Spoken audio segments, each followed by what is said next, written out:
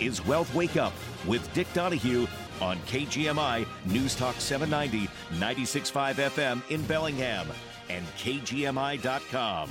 The opinions voiced in Wealth Wake Up with Dick Donahue are for general information only and are not intended to provide specific advice or recommendations for any individual. To determine what may be appropriate for you, consult with your attorney, accountant, financial, or tax advisor prior to investing. Guests on Wealth Wake Up with Dick Donahue are not affiliated with CWM LLC. Investment advisory services offered through CWM LLC, a registered investment advisor.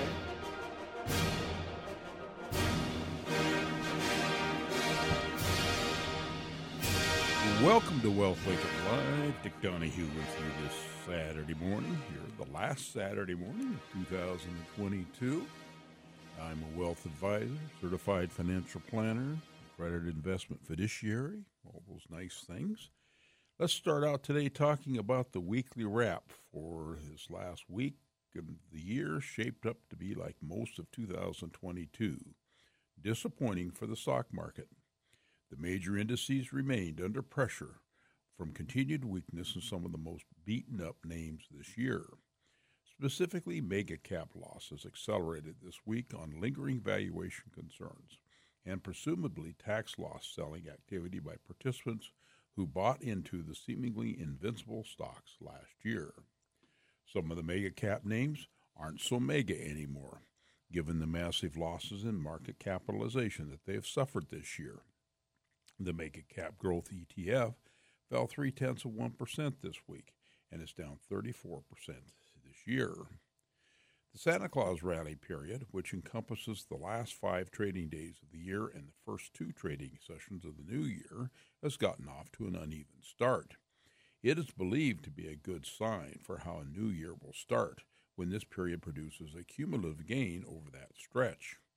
Since 2022 was the definite exception to that belief, recall that in 2021, Santa Claus Rally produced a net gain of 1.4% for the S&P 500, and yet the S&P 500 declined 5.3% this January and 5% in the first quarter. It looked like Santa Claus might come charging to town following Thursday's rally. The S&P 500 closed the session just a whisker below the 3,850 level, which is where it remained since mid-December, but then it backed off again in Friday's trade. When this year's Santa Claus rally period began, the S&P 500 stood at 3,822.39. The S&P 500 closed Friday's session at 3839.50 after visiting the 3,800 level, so it did actually finish up a little bit for the week. It was a disappointing week in the Treasury market. The 2-year note rose 10 basis points to 4.42%, and the 2-year note rose 10 basis points. The 10-year to 4.42.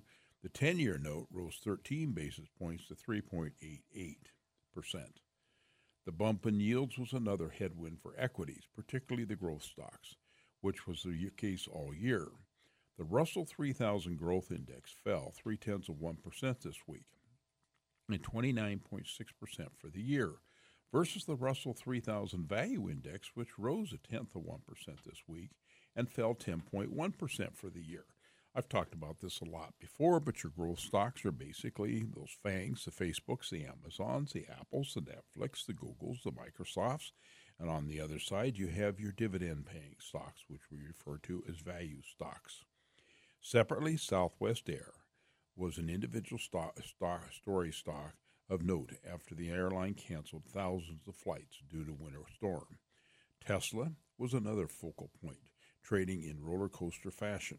The stock hit 108.76 at its low on Tuesday, leaving it down 69% for the year, but managed to rebound and hit a high of 124.48 in Friday's trade. Only 2 of the 11 S&P 500 sectors closed with a gain this week in thin trading conditions. The financial sectors rose 0.7%. The average energy sector rose 0.6%, aided by a bump in oil prices above $80 a barrel. Meanwhile, the materials and consumer staples sectors were the worst performers, with losses of 1.2% and 0.9%, respectively. The economic calendar was light on major releases this week. Featured reports included the November pending home sales index, which declined 4%, and continuing jobs claims for the week ending December 17th, which hits their highest level since February, 1.710 million. Next week, we'll see a cascade of major releases that includes the December ISM Manufacturing Index, the December Employment Situation Report, and the December ISM Non-Manufacturing Index. So year-to-date, the indexes finished up the year. The Dow Jones Industrial Average finished down 8.8% for the year. The NASDAQ was down 33.1% for the year. The S&P 500 finished down 19.4% for the year. And the Russell 2000 Index was down 21.6% for the year. So let's take a look at our high-frequency data tracker that we follow, what's happening in different sectors of the economy. And we saw initial jobs claims for the week ending December 23rd hit 225,000. That was a decrease, or an increase actually, of 4.2%. And continuing claims as of December 16th, 1,710,000. That was also an increase in continuing claims of 2.3%. Box office receipts for the for week December 23rd to 29th were down about 1.6%. From a week before, railcar traffic as of December 23rd, down almost 16%. Steel production as of December 26th was down about 0.8%. Hotel occupancy for the week ending December 24th was down almost 20%, 19.4% to be exact. You think a lot of people traveling, all those people sitting in airports, those hotel occupancy numbers would have been better. We'll see what comes up a week from now. The restaurant industry, December 28th, I saw a drop of almost 18%. TSA checkpoint data as of December 29th, total of 2,055,226 passengers a day on the average pass through TSA checkpoints. That was a drop of 11.4%. The supply of motor gasoline as of December 23rd was up about 7%. And the global commercial flights for the week ending December 29th averaged 93,343,000 a day for the week ending the 29th, and that was a drop of 10.3% in global flights. So a drop in the flights from both domestic and global and hotels. We're going to go ahead and take a quick break. We'll come back in a minute. Thank you for being with us. Ready to put some skin in the game? The only sports book north of Snohomish County is now open at Silver Reef Casino Resort. Get in the game with baseball, football, basketball, hockey, and your other favorite sports. Visit Portage Bay Sportsbook and Bar and place your bets today. Sportsbook open daily at 9 a.m. Betting kiosks open 24/7. Silver Reef Casino Resort, located off I-5 exit 260. We've got that.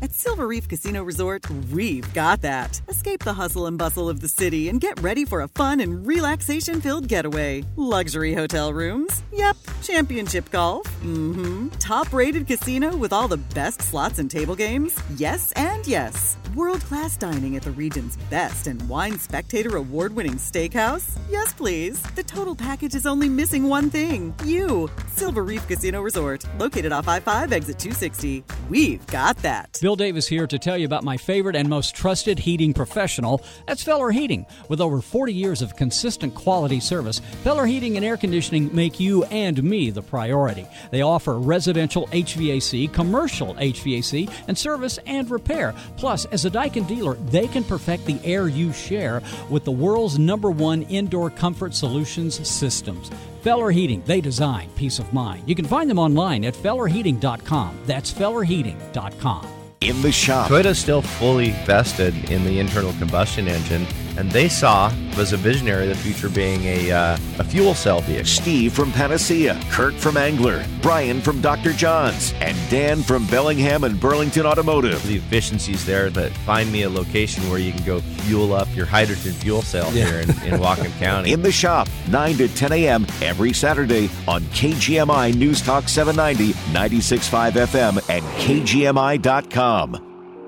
The opinions expressed on this program are not necessarily those of KGMI or the Cascade Radio Group. And I'm proud to be an American, where at least I know I'm free. And I won't forget the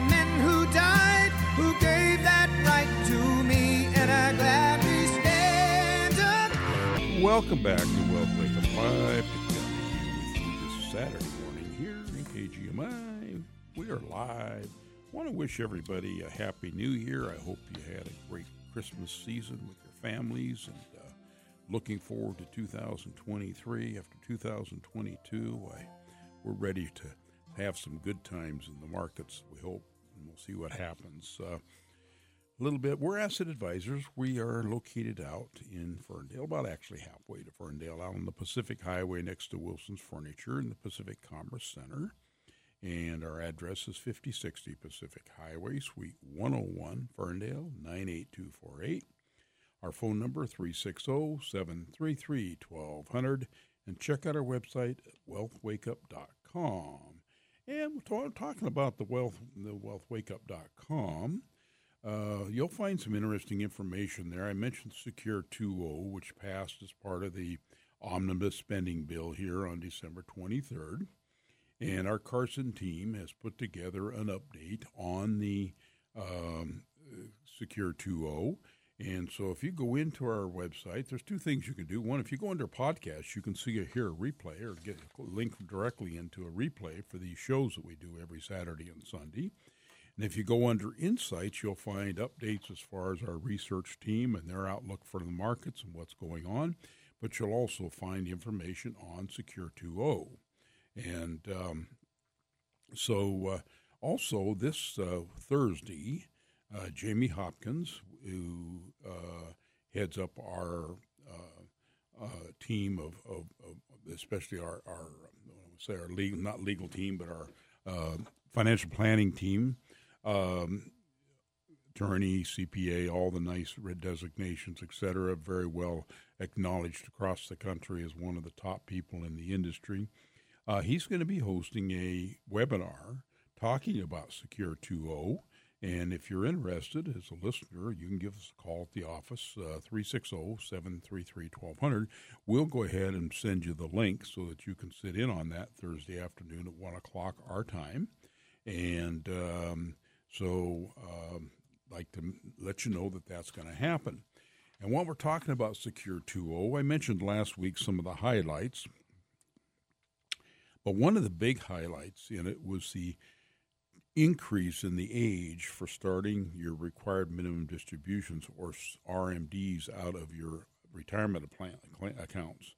And so when will you need to begin now is going to depend on your age at the end of the year. So to give you a high-level summary of that, if your year of birth is before 1950 and earlier, and you reach 72 this year in 2022 or earlier, then you must have already started RMDs, and you have to continue to take them. However, if your year of birth was between 1951 and 1959, and you reach 72 after this year, for example, if you'll reach 73 next year or before 2033, now you have the ability to wait an additional year. So if you turn 72 next year, you have to be 72 before. If you reach 72 after 2022, then you can wait to your age 73. I know that sounds a little confusing, but the RMD age now is 73. If you're not 73 already, you can wait until you're 73. And then if you're born between 1959 and later, you'll reach age 74 in 2033 and after, and so then RMDs will begin at age 75. So they've increased the age for starting RMDs. So those that are not 73 yet as of now can wait until they're 73, and those that reach 73 before 2033 can wait until they're 74. So rather interesting little play around in numbers there, but basically they're letting people leave that money alone longer to let it grow tax deferred. It also opens up the opportunity for us to go in and talk about doing things like Roth conversions. It means that if you don't have to take that money, it can grow longer tax deferred if you don't need it. So adding some additional flexibility. Of course, they want us to do those Roth conversions because they want that tax money, but just a couple of little updates there for you. Well, seeing a lot of interesting news come out here with its rising interest rates, rising inflation. One of the pieces I saw came out this week talked about credit market cracks that are starting to widen as distressed debt reaches about $650 billion.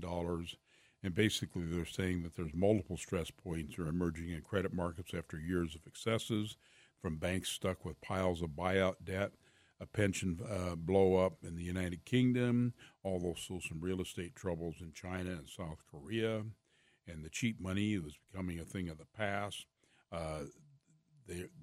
Those may just be the start.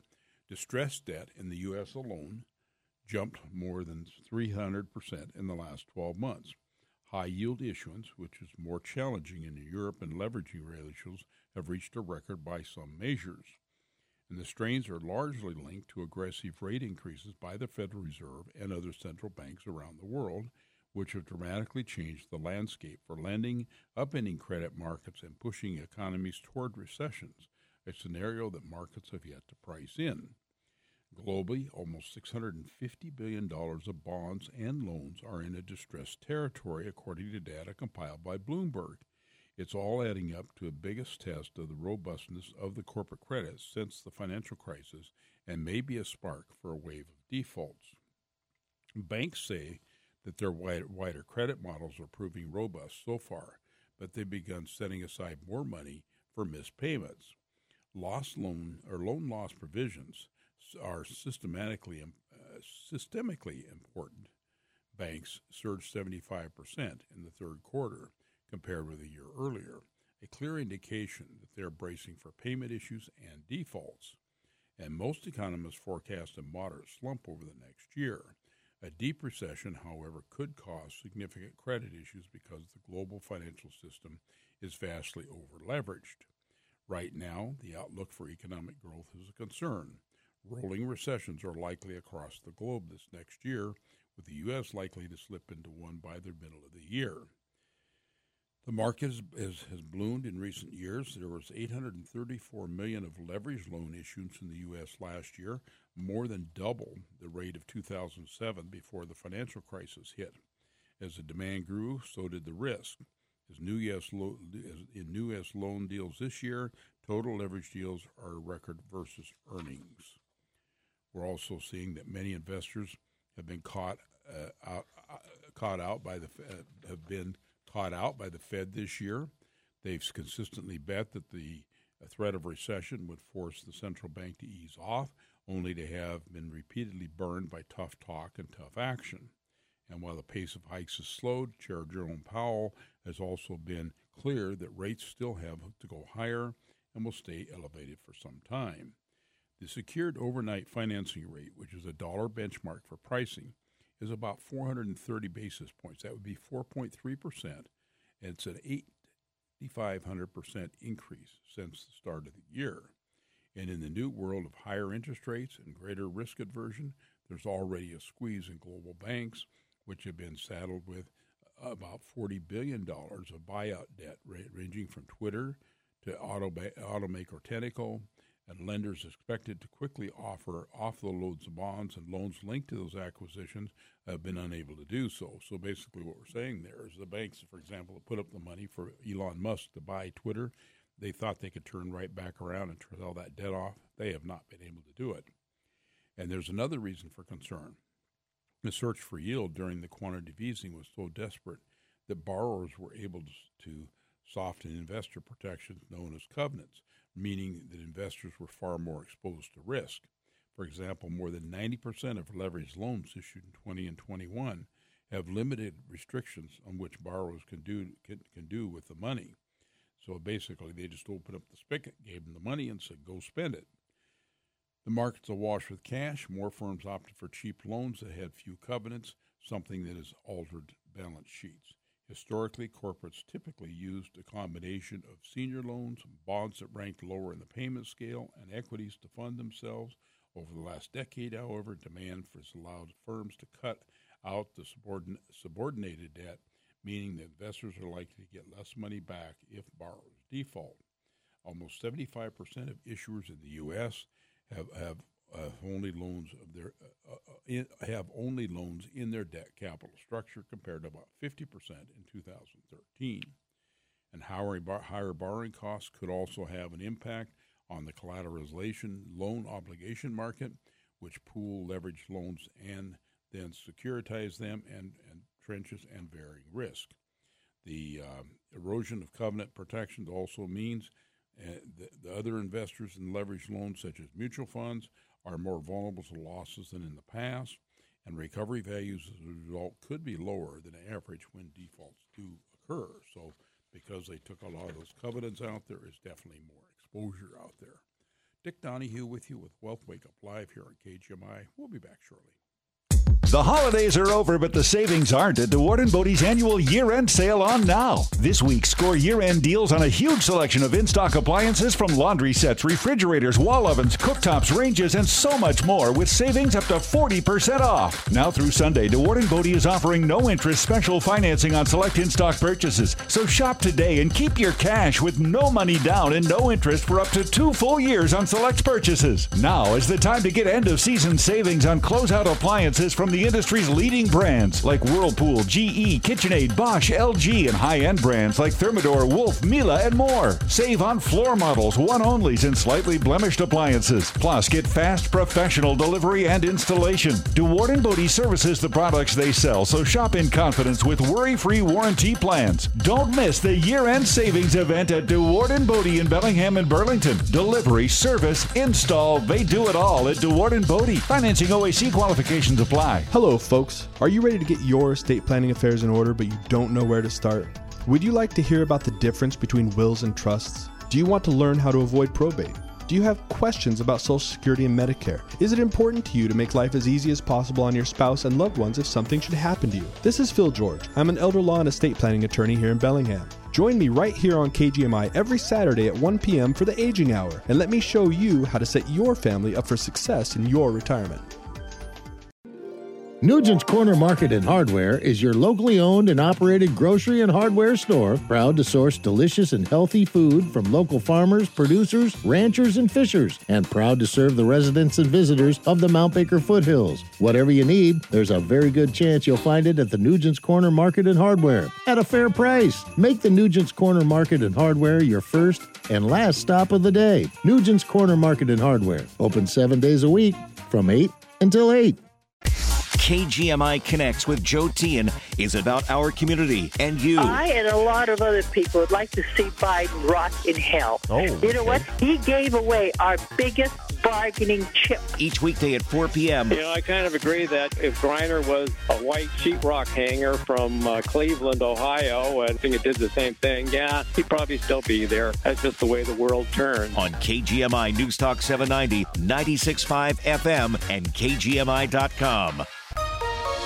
The latest local news and important topics of the day from the West Mechanical Studio. Don't worry about your furnace on the coldest days of the year. Talk with West Mechanical, your independent Trane dealer, about replacing your old inefficient furnace with a Trane comfort system today. Find them at westmechanical.net. Get the latest news and information 24/7 with KGMI News Talk 790, 96.5 FM in Bellingham and KGMI.com.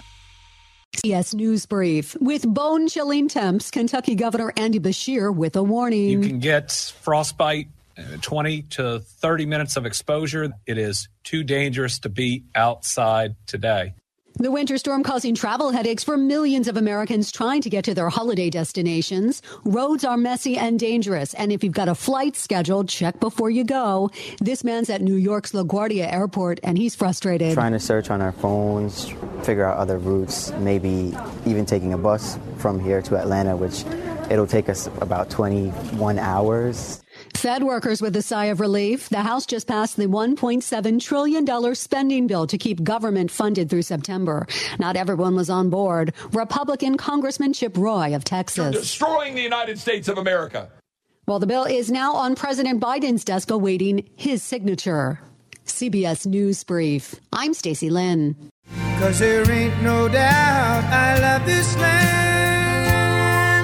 God bless the USA.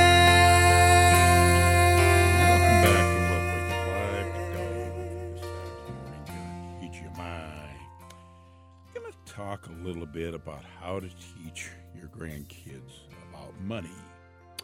You know, it's time for that money conversation. So we got 9 tips for you. And, you know, money is a touchy subject for a lot of people. It can be challenging to talk about it, especially with kids and grandkids. But it's essential to have that open and educational conversation about money with people in your life, including your kids and grandkids. So teaching kids early will build a lifetime of good financial habits. It's vital that you get the whole family involved. The responsibility lies with the parents and grandparents. Work in tandem with the parents and take the lead. Either way, the most important thing is to start. Families can grow stronger through these wealth-building conversations. So here are 9 tips for grandparents to talk to grandchildren about money.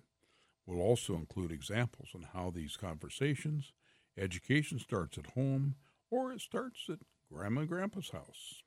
So tip number 1, let's start early.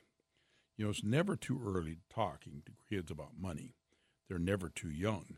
The earlier you start, the better. You can begin by teaching them the basics, such as what money is and how it works at an early age. As they get older, you can start discussing more complex topics such as budgeting and saving, and be sure the conversation is age appropriate. Introduce financial topics to kids as early as 5 years old. Talk about money, what it is, where it comes from, and start talking about budgeting and savings when they get a little older. A teenager, discuss credit scores, checking, savings accounts, and investing. Allow them to use their own money to create healthy spending habits instead of buying all the gifts. And number 2, use everyday situations as teaching moments. You don't need to sit down and have a formal conversation about money to teach your grandkids about it. Instead, you can use everyday situations as teaching moments. For example, if you make a trip to the grocery store, you can explain how coupons work or why comparing prices is important, and show them what you spend money on and why. This way, they start learning about the personal finance without realizing it. And if you're older, you can use everyday situations to discuss more complex topics such as credit scores or investing.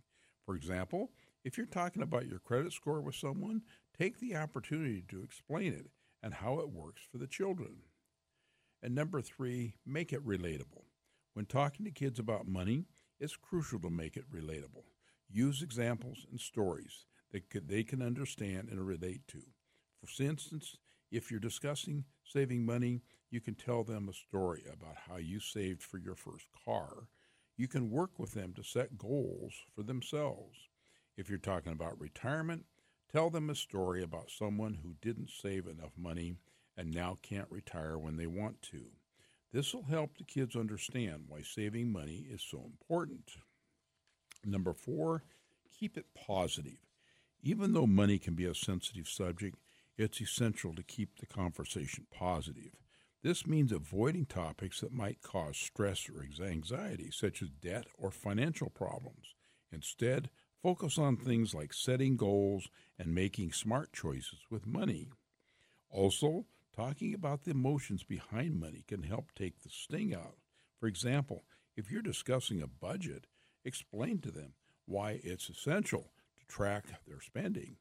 This way, they can understand its reasoning and see that it's not just a restrictive exercise.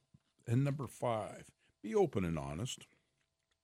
Another tip for talking to kids about money, as I said, is be open and honest. It's important to let them know that you're not perfect with your finances, but are working hard to improve on your situation. Talk to kids about money and the tips and the ups and downs associated with it. If you also use this opportunity to teach them the importance of goal setting and saving up for things that they want. You can tell them how much money you make, save, and spend. You can also talk about any financial struggles that you may have faced. Honesty will help build trust between you and the children. It also will allow them to ask questions freely without feeling embarrassed or ashamed. And number 6, make the conversation fun. So you can do this by incorporating games or activities into your conversation.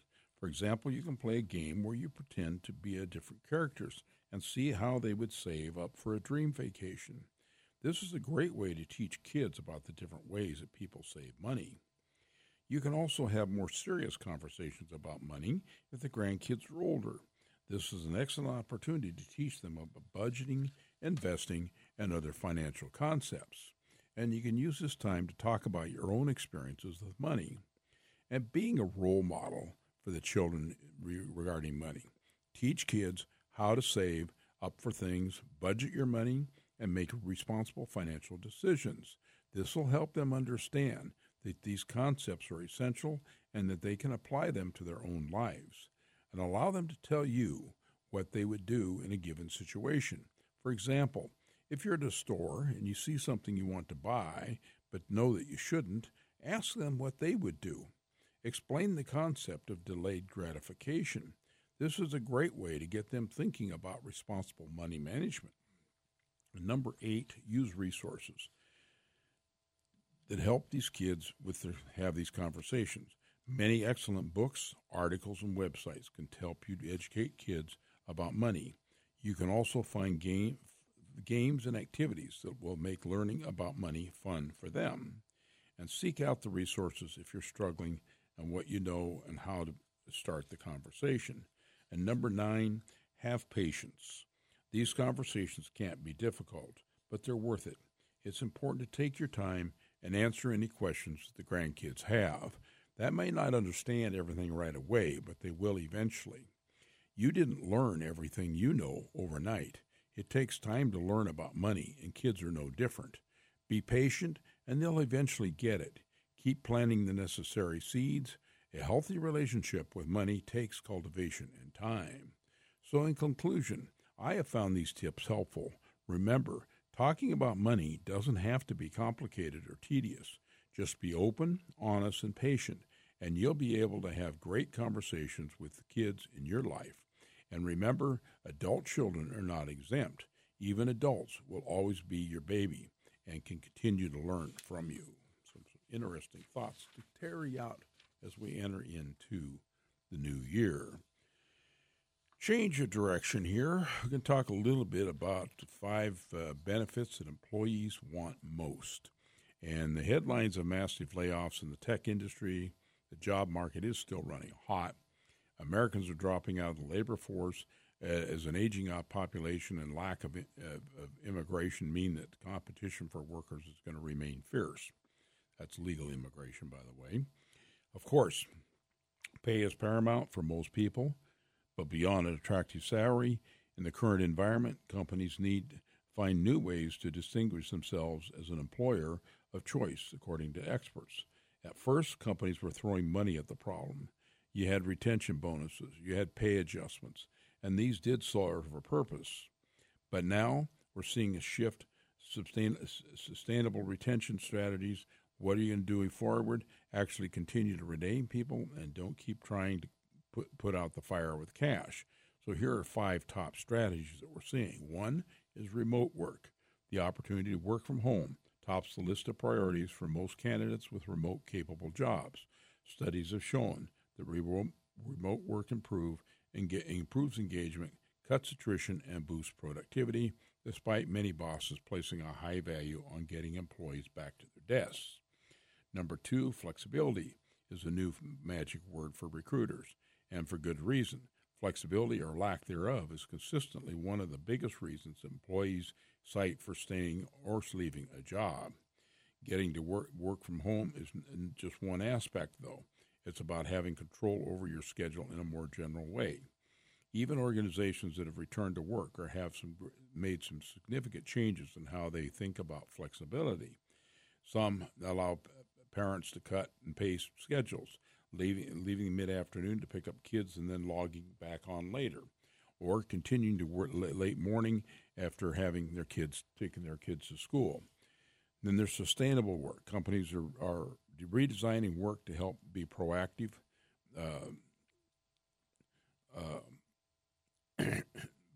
proactive rest that prevents burnout rather than responding to or after the fact. Some strategy, including meeting-free days, summer Fridays, 4-day weeks, firm-wide shutdowns, upping vacation time, reducing tech overhead, and even a daily nap. This still has just begun. I don't think it's a really, really true sustainable retention strategy, but I think these are going to have more employee experience as we move ahead. Staffers are basically overworked. Our managers supportive. The companies that are really come out the winners in this race will be the ones that where 6 months from now working there actually feels different. And then financial health. With compensation failing to keep pace with rising costs, workers are looking for employers that find other ways to take the edge off of inflation. An analysis found that one rising benefit is tuition assistance, offering about 8% of job postings in 2023-22. That was up from 7% in 21. And in the past, when people thought about financial well-being, they were definitely focused more on retirement and longer-term wealth, that there's other ways people can have better financial well-being, like elder care assistance, child care. This cost being covered by the company is a way that you have more money in your pocket. And number 5 is job security. So even if the labor market has stayed strong so far, applicants are likely to become more cautious as economic conditions shift.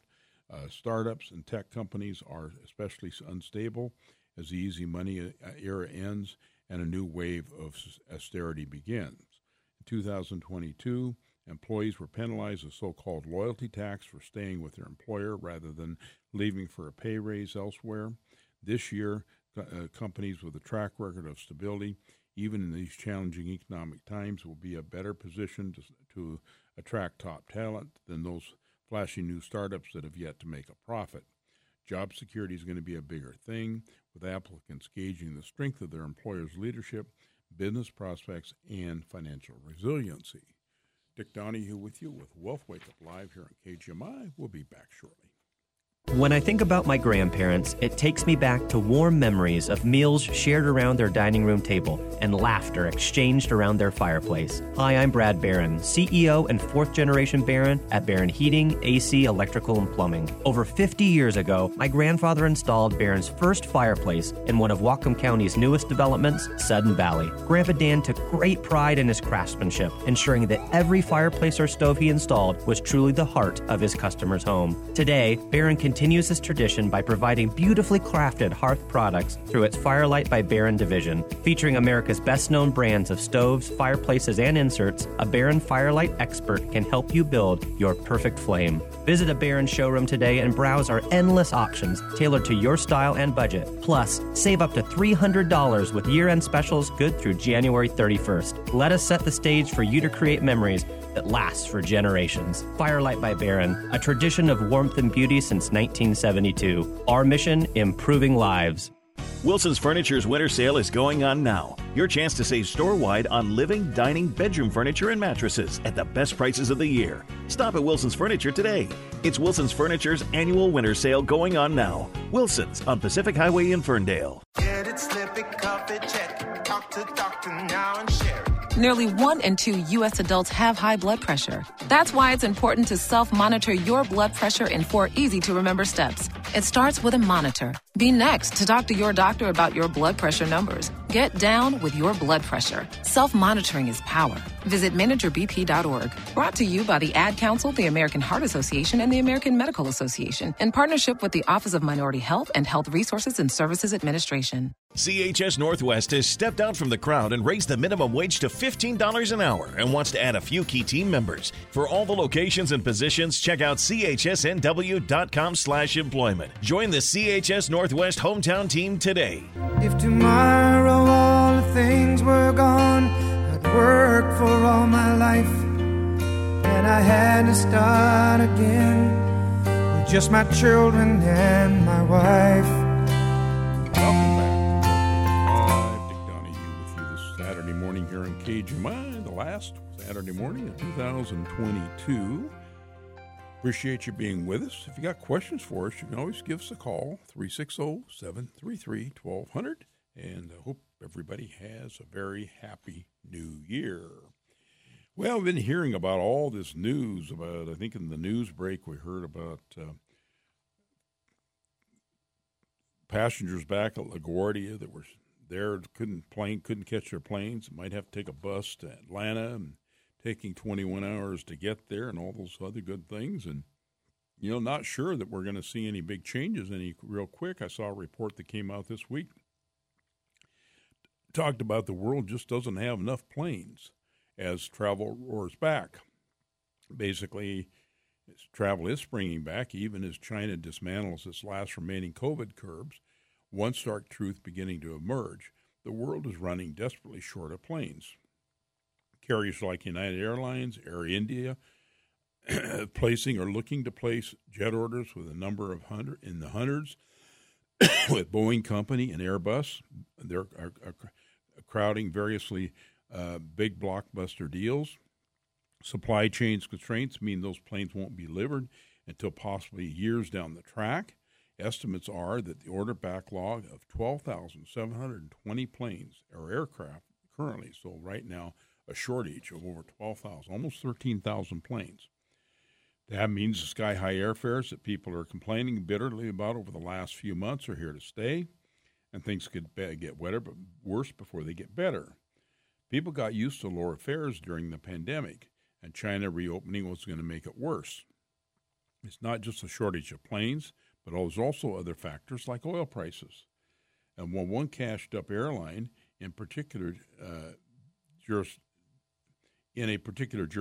jurisdiction may have financial wherewithal to bring prices down, that would likely cause other carriers to stumble, leading to even higher fares in the long run.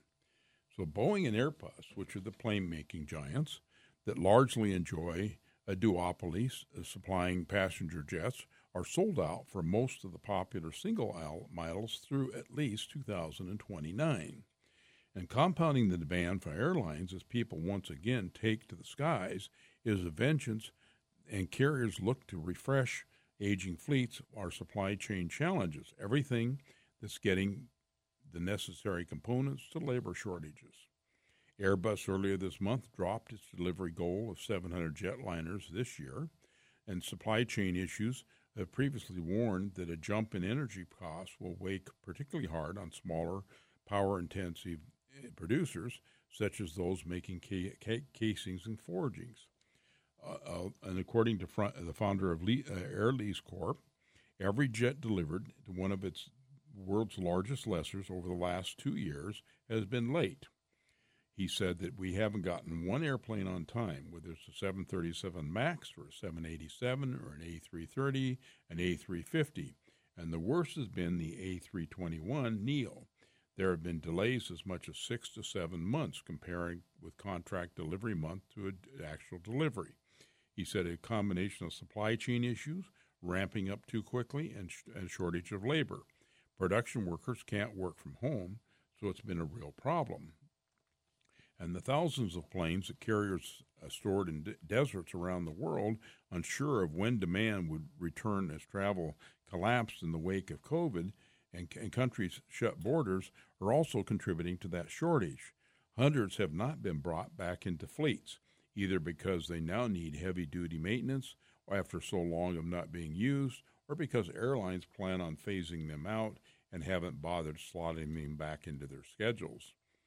Read again that the airplane parking lot in the middle of nowhere has never been busier.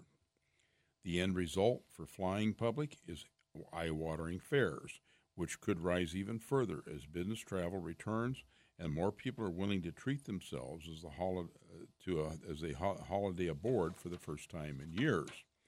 It also can mean flying in older planes. As a last resort, we can see airlines extending ownership cycles. Airlines in Asia historically fly their fleets about 12-year cycles, which is lower than most regions. But during the restructurings and carriers have gone through, even in the last few years, several airlines have extended their existing fleets, and they could be doing that more so in the future. Boeing and Airbus delivering planes that they sold on time is now a problem number one. Airbus is already seeing airlines reluctant to place new orders for jets, considering its backlog of more than 6,100 planes for the A320neo family that would take 8 years to fill. And while it's a long-touted plan to ramp up its production to as many as 75 A320s a month, it's now pushing back on that goal to the middle of the decade. Investors in Boeing, which has announced around 850 orders this year, including the mid-December United Airlines deal, are meanwhile concerned in the slow progress of the U.S. plane maker has made in resolving its supply chain issues and spending work in its factories. The one bright spot, I should say, is employees working in the sector probably won't be laid off anytime soon. But the order backlogs are big enough that a recession wouldn't really matter right now. The manufacturers and airlines are going to hold on to the people even if they have small hiccups. So rather interesting to see what's happening out there in the airline industry at this point in time and with the airlines in general. Okay, we keep hearing about student loan relief. A lot of confusion about whether student loans will be forgiven. Everyone is. It's been a tumultuous year for those with federal loan student debt. We had an announcement by President Biden about a program to forgive up to $20,000 in debt that was met with cheers in August. Then a federal judge in Texas struck it down in November, and now the Supreme Court is going to take up that case early in 23. And for those trying to plan their finances, the back and forth is a great headache. Forgiveness could be life-changing for those struggling under mountains of debt, but it's difficult to make concrete decisions amid the uncertainty, and some borrowers are losing hope altogether. Plus, the planned resumption of monthly payments in 23 has been on, which has been on a pause for almost 3 years following the onset of the pandemic, could significantly affect those already dealing with inflation and a weakening economy. And all those reasons are unknown. We advisors have some strategies that we think can help you prepare. Number one, know the details of what the Biden proposal is. After not being required to make monthly payments for so long, borrowers are forgotten or purposely ignored the details of their debt. Now's the time to refamiliarize yourself with it. Number two, we recommend borrowers figure out what loan servicer that they now have. It might have changed during the pandemic, and whether their contact information is up to date. Plus, it's smart to know the interest rate on your loans and how much the monthly payments might be in 2023. And for those that have payments on autopay, check to make sure the bank account information is still correct and on file. And you likely don't need to make any actions if loans quite yet. Just complete your information and make sure that your servicer knows how to reach you. Next, pay yourself. During the pandemic pause, we have recommended not making payments since Biden's forgiveness plan also was unclear and debt wasn't accruing interest. That advice still applies, but it's important to set aside that money so when payments resume. So I try paying yourself each month, putting that cash into a high-yield savings account. Practice getting into the habit of making those payments again. Set this money aside in a separate account, and don't touch it unless you have an absolute emergency. That way, if the Biden forgiveness plan does fall through and the requirement payments resume, there's cash ready to go. And if loans are forgiven, borrowers will improve their savings and be helpful in the case of a recession next year. And if the courts rule against forgiveness, you could even pay off your loans that day if you have enough money saved up. So keep saving that money, keep putting it away. You could keep paying those payments too. The exceptions, there are some cases in which paying off student loans could be a good idea. If someone thinks that they'll be tempted to spend any extra cash that they have sitting in their bank account, they might be one scenario where it just makes sense to go ahead and pay those loans earlier. And for those who hate the psychological burden of debt hanging over them, making payments may also be worth it for the reduced stress. And, of course, anyone who has a private student loans that will be gathering interest should try to pay them down as quickly as possible. It also can help to pay off your student loans if you're planning to apply for a mortgage, since having debt can negatively affect your credit scores. And mortgage lenders will evaluate a borrower's debt-to-income ratio and credit score, so paying off that student loan debt could lower your debt-to-income ratio and usually increases your credit score. So if you got student loan debt, maybe you don't want to play around with not paying it. Maybe you want to go ahead and pay it down and get it behind you. This has been Dick Donahue with you with Wealth Wake Up Live here in KGMI this Saturday morning. Again, last Saturday of 2022. Looking forward to 2023. Don't know what the economy is going to bring us. Don't know what the markets are going to bring us. Don't know if we're going to have a recession. Don't know if it's going to be a little recession or a deep recession. Those are things, I guess, that we're going to talk about this next year. In the meantime, I hope that everybody had a very good Christmas holiday again, and looking forward to 2023. Happy New Year. Don't forget our show tomorrow morning at 9 o'clock. And if you've got questions for us, give us a call, 360-733-1200. Thanks, and have a good week.